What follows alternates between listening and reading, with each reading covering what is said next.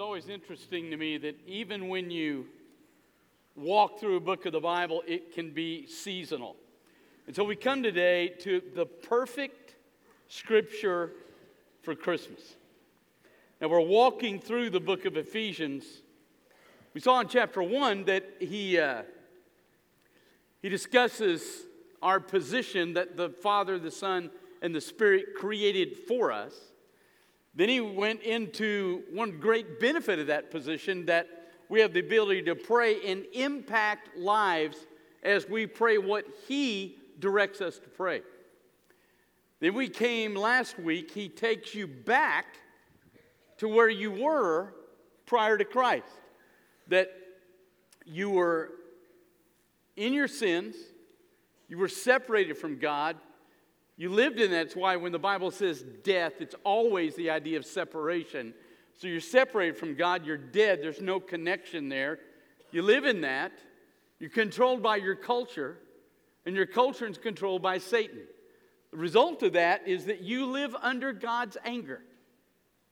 That he's furious with where we are because of what we've done, but that he sent Jesus, who takes God's wrath on the cross, so it's removed from us, and there's a reconnection that occurs.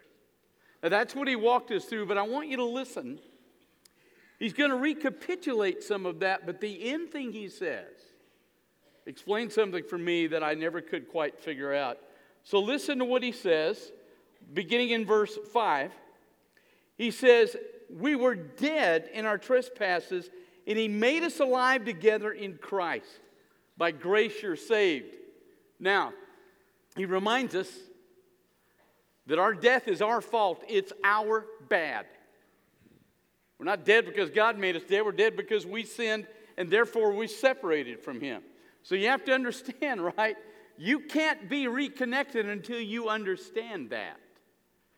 I was amazed. I love James Dobson and Franklin Graham and so many of those guys, but they were the ones saying that Donald Trump has become a Christian.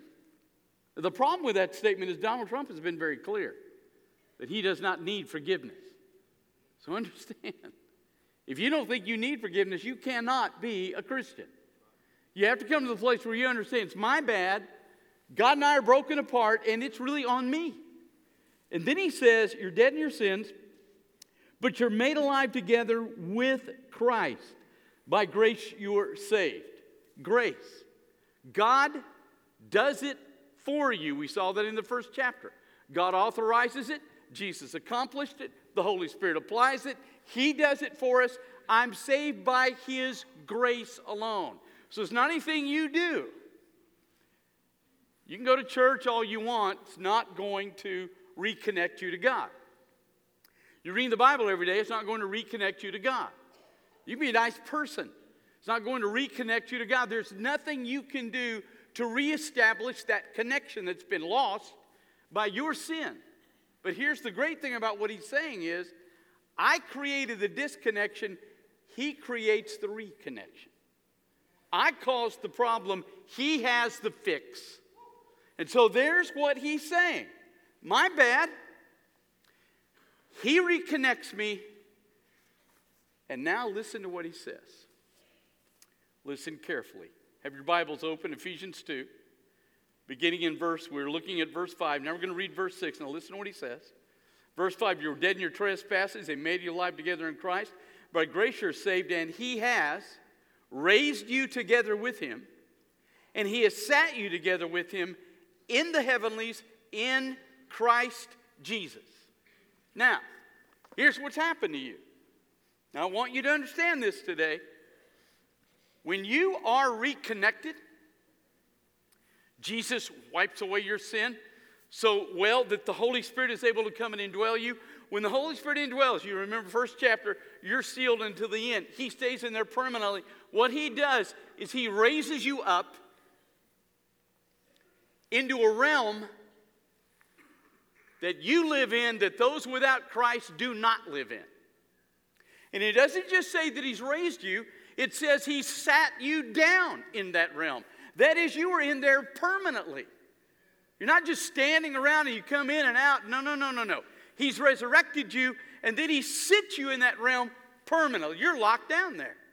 So you live in a realm that those without Christ cannot live in. And so the separation in my life has been changed into a reconnection by virtue of being put in the realm where he lives. And so several things are now changed. Number one, he and I are reconnected. Listen to Romans 8. We've looked at this a million times, but I still want to pay attention. Listen to what he says in Romans 8. He's very precise. He talks about the fact that we have now a new and deep relationship with Christ that is totally different. He talks about the fact that now, he says in 8:15, you did not receive the spirit of adoption again to fear, but the spirit of slavery, but you've received the spirit of adoption, in which we cry out loud, Abba, Father. Abba, everybody knows the Aramaic word for dad. Abba, Father, and his spirit bears witness with our spirit that we're the children of God. Now here's what he says. He doesn't say that when I get into this realm that I can talk to him. That's not what he says. He says when he sits me down in this realm, it's a realm where he talks to me. The connection has established for me the ability to hear his voice. We're not separated anymore. Those down here that do not know Christ cannot hear his voice, but I've been reconnected. I've been sat down in a heavenly realm where he is. I can hear him speak. In Acts 13, you have the church at Antioch. They're in the middle of a worship service. God's Holy Spirit speaks to him and says, listen, I want you to take two guys, Paul and Barnabas, take them out, pray over them, and they're going to be missionaries. And so the church heard that and sent them out. They're on a missionary trip when God speaks to them and says, look, I know you want to go this way, but I don't want you to go that way. I want you to go here. I don't want you to take the gospel back to Africa. I want you to take the gospel into Europe. And so the Holy Spirit speaks to them there. He spoke to Paul because when Paul and Barnabas were getting ready to go on the second missionary journey, Barnabas' cousin John Mark had quit on the first one. And they're getting ready to head out. And Paul says, he's not going. And Barnabas says, oh yeah, he's going. And the Bible's pretty clear. They have a major fight. But at the end of his life, when he's in prison in Rome about to die, and he's writing to Timothy to come see him, he says, bring John Mark because he's beneficial to me in the ministry. Holy Spirit at some point spoke to Paul and said, you were wrong, Barnabas was right, pull him back in your life. He speaks to us. So let me be real clear here. I was preaching on this in Midland, Texas one time. And a guy came up to me after the service. And he said, preacher, I've been a Christian 25 years. And I've never heard the voice of God. I don't understand that. Because you are sat down in the realm where he lives for the purpose of you being able to hear him. He can hear you from this realm, but you can't hear him from this realm. So he sits you down in a realm where you're reconnected and you can hear his voice to you. So if you haven't done that, you've never heard his voice, then here's what I would do. I would go home and I would read this text to the Father. And I would say, Father, you have put me in this realm. And so I want you, in whatever way you have to let me live out Romans 8 and that your spirit breathe with my spirit that I'm yours and that you become my Father in as intimate a way as it can possibly happen short of heaven. Second thing he's done. He's fixed you where you have the ability. We're separated from each other, but in this realm we have the ability to forgive, show mercy, show grace, and love each other. It's an easy thing to do, to forgive someone, because I understand that the one that put me in this room forgave me. So it's easy to let everybody else's stuff go. People that are not in this realm can't do that. All you got to do is Google the other day. 30 minutes of Trump, Pelosi, and Schumer. You Google that 30 minutes. Those people, all three of them, so I'm not attacking either party, I don't care anymore, but I'm telling you, those three people cannot get along. They don't like each other. They hate each other. They despise each other. They can't even in 30 minutes carry on a casual conversation. They said, I can sit down with an Auburn graduate and carry on a conversation. I don't even need Jesus to do that. I can't go more than 30 minutes without Jesus, but I can do 30. But when you're not in this realm, you're separated from each other. You can't offer each other forgiveness. You can't offer each other mercy. You can't offer each other grace. Stephen, deacon, preaching a great sermon. And the Jewish leadership can't take it. So they go over to a guy who writes 13 books of our Bible. And they drop their coats on and said, hold these for a minute. They get rocks. And they go over to Stephen. And they chunk the rocks until they kill him. Last thing he says, Father, don't charge them with this sin. How? Do you have that kind of heart because you're in a realm where you're no longer separated from each other? This is why.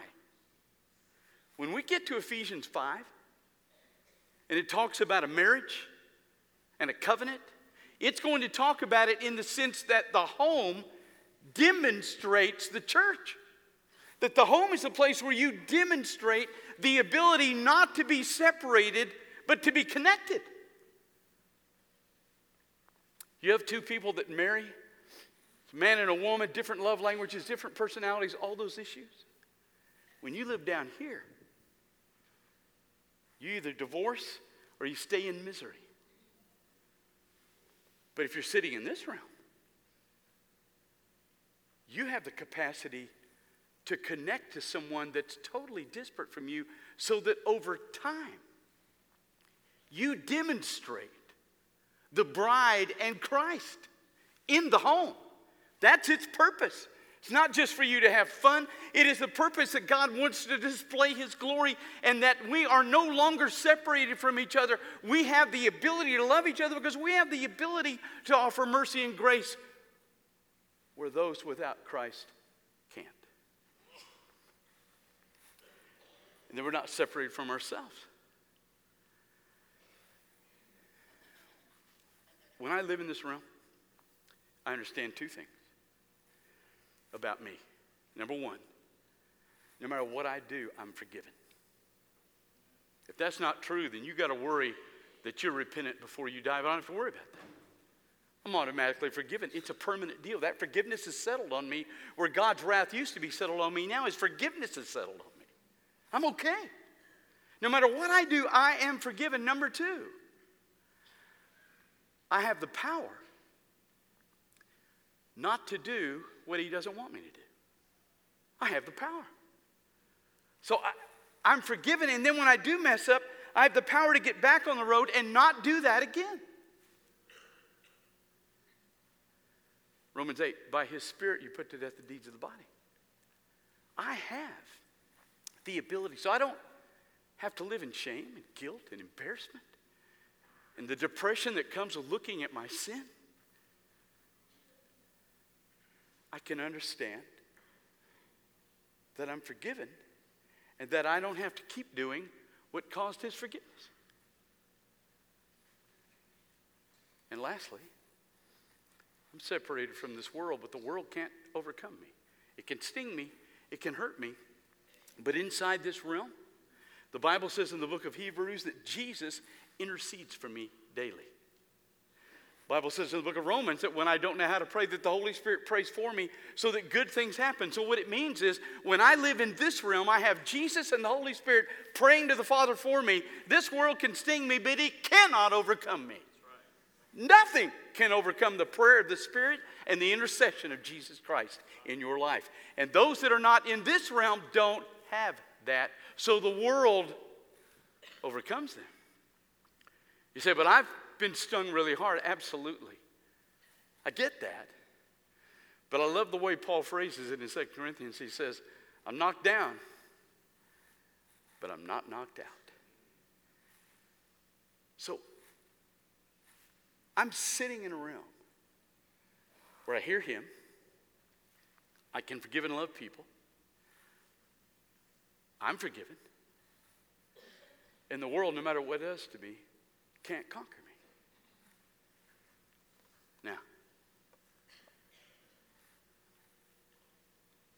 Now listen, because what he says next finally answered the question I never could peg. Watch this. He raised us. He sat us together in the heavenlies in Christ Jesus. Watch this. So that he might show in the coming ages the surpassing riches of his grace in goodness on us in Christ Jesus. Now, listen. So we put this whole thing together.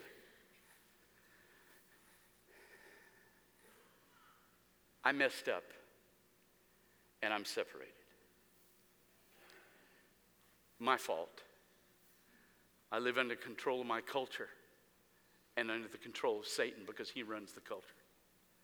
The result of that is I'm facing God's wrath. But he took his son and put his wrath on his son so he could be removed from me. And if I accept that statement from the Holy Spirit and I believe that, then what happens is he raises me. He sits me in a realm where I can hear him. I can build a relationship with other people. I'm forgiven and I have the power not to do it again. And the world can't kill me. Why did he do all that? So that in the coming ages, it is when this is all over, and there is coming to be an end. And it will not end until he comes back, but he's coming back. And when he redoes this, and he burns up the earth, and he burns up the heaven, and he recreates this universe, and he recreates everything, and a new Jerusalem comes down from heaven. When God puts all this together for all eternity, he takes us, and he uses us to demonstrate for eternity. We demonstrate. What does he say? The riches of his grace in goodness upon us in Christ Jesus. I never could understand as a kid particularly. We had models. Back in the day when the glue that you can't have today, we had in excess. Which could explain the baby boomer generation. We did all these models. Planes, cars, all sorts of stuff. Now, inevitably, they were cheap. And so inevitably, you get some model that no matter how much you paid for it, didn't fit together. No matter how much glue you sniffed, it did not fit together.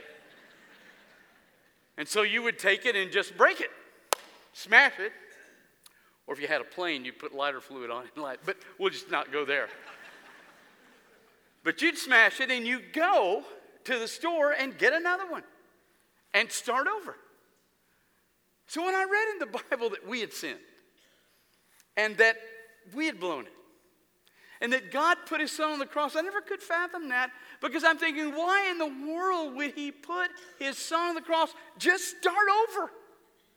Just take Adam and Eve and go, sorry. Just flick them into oblivion and start over. Jesus would not have had to die. But if he does that,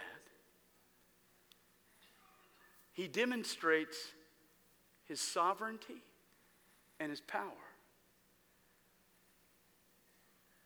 But if he puts his son on a cross, and takes the wrath off of us and redeems us and puts us where he lives.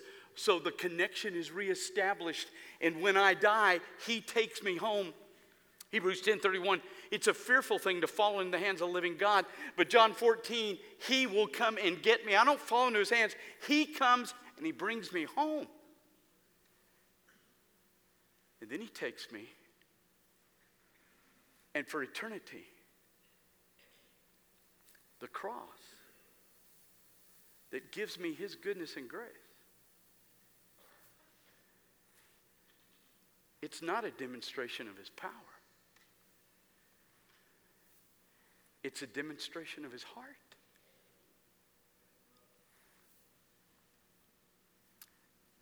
We, for eternity. It obviously indicates there are other parts of this creation we don't know anything about. We know there are cherubim and seraphim and angels, but we don't know what else is beyond that. But there's obviously a massive creation that he's made. And when he redeems all this for eternity, his recreation shows his power. But his redemption shows his heart. We, for eternity, demonstrate the heartbeat of Almighty God. So when you sit down at Christmas and you read the story, you remind your kids, it's not just a story of his power and his creation. It's a story about his heart for those he loves. What a tremendous truth. Father, thank you. I will never fathom that love. I just can't put it together. But I'm glad I don't have to fathom it. I just am privileged to live in it. Father, I just ask you for those here that may know about it but don't experience it, let them today discover who you are. Open us up. And thank you for the clear, convicting, blessed truth out of your book. In Jesus Christ's name. With your heads bowed, eyes closed. We offer every Sunday, if you've never met Christ, Steph and I are here at the front. If you're not going to in eternity demonstrating his heart, you'll go into eternity demonstrating his wrath. His heart's better. And you have a chance now. If God's calling you to be a part of this fellowship, or if you just need to come down here and grab a staff member and pray, as the Holy Spirit speaks to your heart this morning, you come.